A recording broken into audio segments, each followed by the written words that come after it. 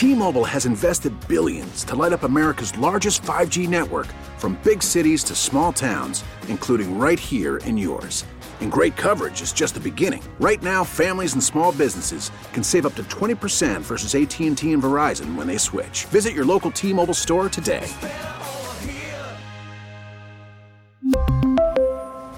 Plan savings with 3 lines of T-Mobile Essentials versus comparable available plans. Plan features and taxes and fees may vary. Baseball is back, and so is MLB.tv. Watch every out-of-market regular season game on your favorite streaming devices, anywhere, anytime, all season long. Follow the action live or on demand. Track 4 games at once with multi-view mode and catch up with in-game highlights. Plus, original programs, minor league broadcasts, and local pre- and post-game shows. Go to MLB.tv to start your free trial today. Blackout and other restrictions apply. Major League Baseball trademarks used with permission. Welcome to Face Connecticut, an in-depth look at today's issues. Good morning and welcome to another edition of Face Connecticut on WTIC News Talk 1080, 96.5 TIC FM and Light 100.5 WRCH. Aaron Kupek with you on this Sunday morning, and we are pleased to be joined by Richard Sobolewski. He is Acting State Consumer Counsel, the watchdog of sorts for utility customers in Connecticut. It was recently announced that Eversource has come to terms with state officials on a $103.4 million accountability plan, and Richard is here to talk about it with us. Good morning, Richard. Good morning, Aaron. So this is something that is going before state utility regulators this coming Tuesday. Tell us what it contains. Okay, first off, there is rate reductions of $65 million that will be applied to customers' bills in December and January if this agreement is approved by PURA. That would represent approximately a $17 credit to your average residential customer in each of those 2 months. And there's another $10 million of cash put aside to help pay bills for customers that are in very troubled states, hardship and non-hardship customers that are most likely to get terminated if they don't enter a payment arrangement. So we are trying to use some of that money for the people who are most at risk of being terminated during the winter season. So those are two of the big items. Also, there are a number of reforms to Connecticut Light and Power's governance, adding a president to the Connecticut operation, going back to the days when we used to have separate operating companies in Connecticut. For the old Northeast Utilities Company, we are going to have a Connecticut Light and Power president again. We're going to strengthen the board of Connecticut Light and Power, putting on some independent non-company directors on that board, adding some more corporate responsibilities for the board and the company president, making that person accountable for what's happening in Connecticut. He or she will be filing reports to PURA on the state of the company, to what's going on with the infrastructure, what's going on with work resources, linemen, etc. So it's kind of a step forward to add more accountability, more local control of the company, something that a lot of people have wanted since the NU-NSTAR merger happened about a decade ago. There were some protections in there about local control, but they've long expired. So those are the first things. There's also more about training more linemen. There's currently a program where community college students are trained to be linemen. They're going to expand that program to another community college in Connecticut. So hopefully there'll be a regular stream of young and new line type workers being available here in Connecticut, being trained here. So it's a nice opportunity. There's also going to be some additions to the work centers in Connecticut. They're adding a Waterbury work center where linemen who do both above ground and underground restoration and service work will be reporting, as well as doing emergency work out of that office. They will also be doing an evaluation of other areas in the state to see where they might also want to open more operation centers.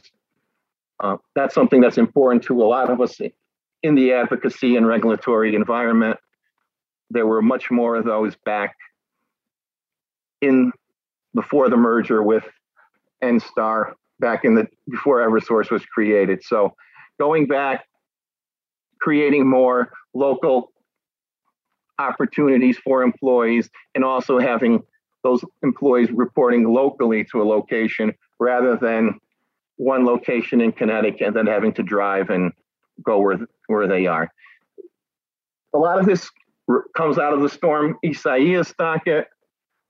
There's a lot of improvements that were there, and we're adding more and more things for the company to do, putting targets for improved performance. In this docket and in upcoming dockets, there's a performance-based rate-making case that will specifically address some of those issues where the company will be rewarded or penalized for their surface quality and other measures, which could be how they react to storms, how they react to normal reliability issues, as well as how do they work on projects that are relating to state energy goals, renewable energy, grid modernization, electric vehicles. There's a wide range of different topics where the company could be incentivized or penalized for their performance. So this is something that will be happening in the next few months, that type of investigation.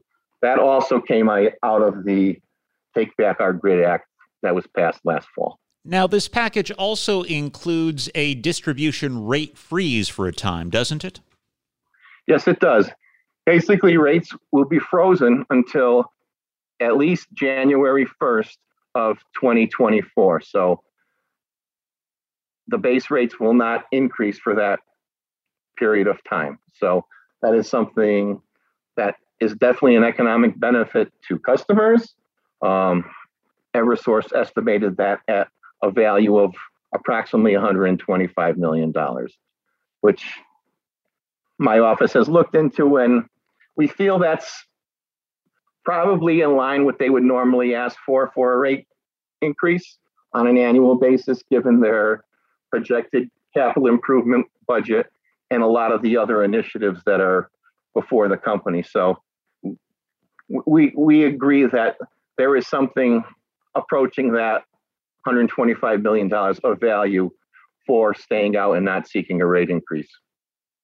Now, as you know, the response to Isaias upset a lot of customers in Connecticut. Some people were without power for well over a week.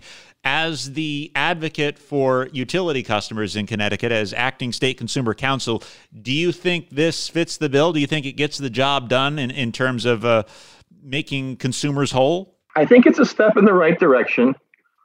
Unfortunately, at the time of the storm, we did not have legislation in place that would allow PURA to return or make storm penalties, storm credits for service. I know that was also part of the Take Back the Grid Act, and there was a docket that was concluded at the end of June. So it was effective July 1st, going forward for storms where people are out for 96 consecutive hours or more, they will receive a $250 credit. And then it's an additional $25 a day after that. So that was one thing that came out of that isn't really part of this settlement, but it's been related to a lot of the activity that's been going on. But there are other things here. There are a lot of movement on restoration, on how this would work, how much more of it is going to be controlled in Connecticut versus out of state. There are already improvements on the way for the communications system that was failing during Storm Isaias. There's already been a change on how they address the municipalities and communicate with municipalities. I heard there's at least one crew in every town, and that was the case, this summer for a couple of the storms. We were very lucky this summer. We didn't get hit by the hurricane as much on a statewide basis, but that was one of the new changes that occurred after the storm docket. So that's one thing that's already been implemented. So there are steps that have been taken, but we'll see how it all happens. What happens? Is there going to be improvement or not? And I think we're all looking at the companies that make sure they improve. Pura, Deep, the Attorney General's office, the Governor's office, other players, legislators, local municipal leaders. They're all expecting a much more of an improvement from the company, and hopefully that's on the way. And the steps that they've taken continue to improve any storms that may hit us in the coming years.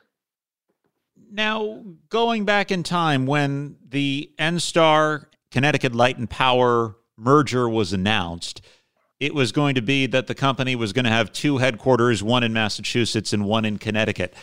Has that remained the case over the years, or have a lot of the company resources kind of flowed to Massachusetts? They have moved more to Massachusetts. There was a 7-year period that they were required to keep Connecticut headquarters. There are still offices in Hartford. There's still a sizable presence on the Berlin Turnpike in Newington and Berlin, but the exact officers being located in Connecticut is something has sort of slipped away. From which, if you read their financial documentation that they filed to the SEC, you'll see that their offices for the Eversource folks are in Springfield or West Springfield, so they're not located here in Connecticut. So this is one of the changes we see. We'd like to have a Connecticut president who will report and reside in Connecticut and will be solely working in Connecticut. So that and a management team and adequate resources to have local control and to review capital budgets and expenditures and your typical operations of the company, much more of that will be controlled in Connecticut. So we see that as a positive improvement from where we were. Unfortunately, a lot of it's been run out of Massachusetts for, the last 4 or 5 years. So we're hoping we see a much more Connecticut presence, more accountability to Connecticut government leaders and Connecticut residents. You are listening to Face Connecticut. We are talking to Richard Sobolewski. He is acting state consumer counsel.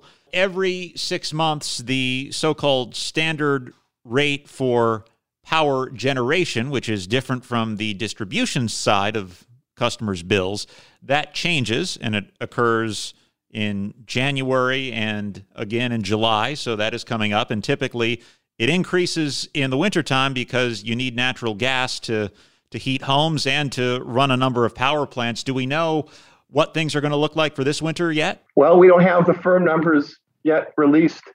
They're still procuring some of the last slices of the generation for the new year. But, gas prices have been up. We've seen prices in other New England jurisdictions be up more than they were last year. I think part of it is due to the gas supply. Much more of our American gas supply is being sent abroad as liquefied natural gas. So there will be even more pressure on bills likely come the new year.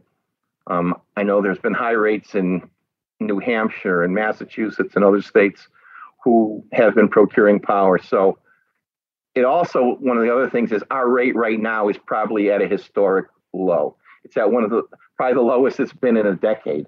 I think Eversource's generation service rate is right around 7 cents per kilowatt hour, which, that's probably the lowest it's been in a decade, if not more. Usually you see a cent and a half up to 2 cent increase in the generation come the new year. It may even be more this year, given what's been happening, with the economic market, and also, there's been storm activity and pipeline problems. So all this will put more pressure on the generation component. Now, what advice do you have for a consumer when it comes to shopping around for a lower generation rate? You can find rates that are lower than the standard offer, but often they come with fees and things like that. You're exactly right, Aaron. I think one of the things that has been corrected in Connecticut, the legislature has gotten rid of that early termination fee. So that's one good thing. Another thing is years ago, they got rid of the variable price. So I think the shortest period you sign up for is 4 months. But there are some good rates. But I would warn you about not checking to make sure that it's not a 4-month low rate followed by a rate that increases dramatically shortly thereafter, after the 4-month block. We've seen that happen. There's a lot of people don't realize that you sign up for something and then it has to jump up. But there are some good rates. And now they're probably close to what we're paying now for generation. So you might be able to get a rate around or below the current 7 cents that will lock you in for a year, which could be a really good rate given some of the circumstances I've been talking about for at least the first 6 months of the year.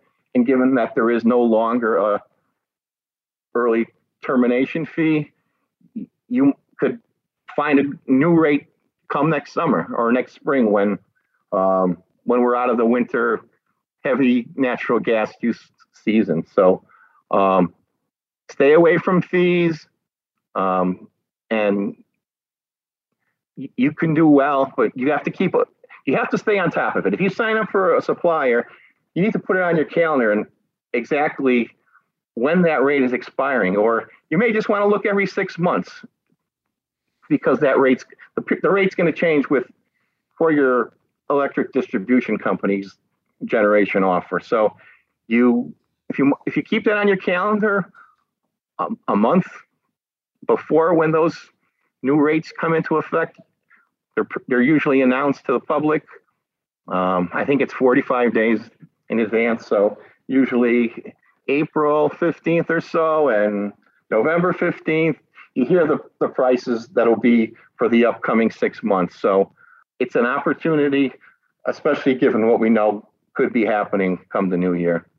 In terms of consumer protection, should I be treating my utility bill information, the account number and the customer key, like banking information? Can people use that to sign me up for things I don't want? There have been certain generation companies that have had different tactics of calling or stopping by to try to get your billing information and switching you to a competitive supply at a higher rate.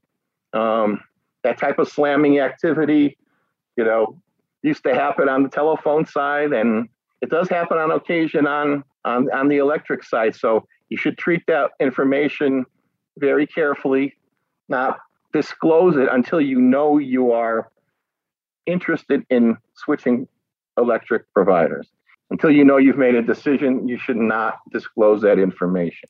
And normally, a lot of the electric providers have added more security steps to their sign-up process. I recently signed up for a rate for the new year, and I was pleased to see that rather than just typing in information on the internet, they sent me an email that I had to click on and confirm that I was indeed signing on. And I think it either caused me to get a text or a phone call from the company to make sure I was indeed signing up. So I think there's been some adding of new security measures by a lot of the generators, but there still are some ones with questionable practices, especially if you see them at your shopping mall or at a table in front of some location or going door to door. Those are the ones that my office has seen the most shady activity with. Now, in terms of winter shutoffs, we are approaching that time of year. Recently, there were some protections that went away for non-hardship shutoff cases related to the pandemic. What do people need to know if they are having difficulties paying their utility bills with the colder weather months coming? First off, we are still considered to be in an emergency health situation, as outlined by Governor Lamont. So there is a set of protections even for non-hardship customers. There's no longer a moratorium for non-hardship, but there is the hardship, the COVID payment plan process that's in place, which any customer with a balance can sign up for the COVID hardship plan. And it guarantees you up to 24 months to pay your bill, your back balance, without a down payment. What's also very interesting is if for some reason you have a problem and you miss a payment, as long as you get back on the payment plan and sign up with the company again, they won't terminate you.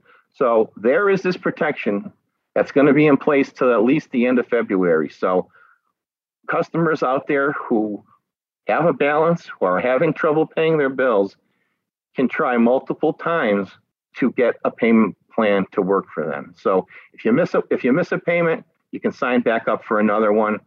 Don't just accept a termination. Hardship is protected. I know the EDCs are not issuing termination notices for the brief time before we get to the moratorium. So those will be protected until the normal April shutoff. But for non-hardship, it's essential that you sign up for some payment plan. And like I said, it could be extended for 24 months. I suspect the most important piece of advice is to not just let the bills pile up. If you're having a problem, talk to the company. They're probably willing to work with you. Exactly. They are willing to work with you. There's been a lot more activity in that area through the pandemic. PURA's education and outreach and enforcement unit has been doing a lot in this area. They're constantly monitoring the activities of all our utilities on the customer service area, on the scripts that they read to their customers. They go on and audit and listen to numerous phone calls that these workers at the utilities do on a daily basis. So there's more and more protections in there, and it's one of the areas that PURA has worked hard on in the last year. So those things are in place. Take advantage of them. Contact your company. They don't want to shut you off. They don't want to lose you as a customer. They don't want to put you in a difficult situation. They want to keep you as a customer and keep you paying your bills. So they will work with you to try to give you the best deal that they can, and they will try to put you in contact with agencies that can help you. And as I said, one of the things in our settlement, there is going to be a $10 million fund that will be available by the end of the year. So that's something that will be announced, exactly how that's going to work. So if our settlement gets approved, that's another area that will be $10 million to help some of the hardest hit customers. He is Richard Sobolewski, Acting State Consumer Counsel. Thank you so much for joining us this morning. Well, thank you. Thanks for having me. I really enjoyed being on, and hopefully gave you some good information on what's going on with your electric bills. Absolutely. And thanks for listening to Face Connecticut. I'm Aaron Kupek. Enjoy the balance of your weekend. Face Connecticut is a production of the News and Public Affairs Department of WTIC Radio.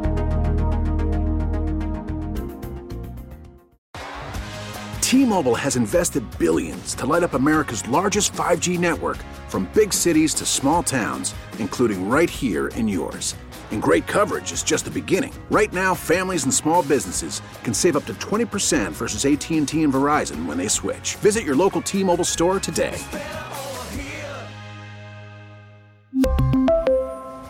Plan savings with 3 lines of T-Mobile Essentials versus comparable available plans. Plan features and taxes and fees may vary. Protect your vehicle's engine with a full synthetic oil change and save with Mobil 1 at O'Reilly Auto Parts. Purchase 5 quarts of Mobil 1 full synthetic motor oil and receive a $10 O'Reilly gift card after rebate. See store for details. With your Mobil 1 purchase, you'll also receive 2 times points during O Rewards Bonus Points Month at O'Reilly Auto Parts. O'Reilly Auto Parts.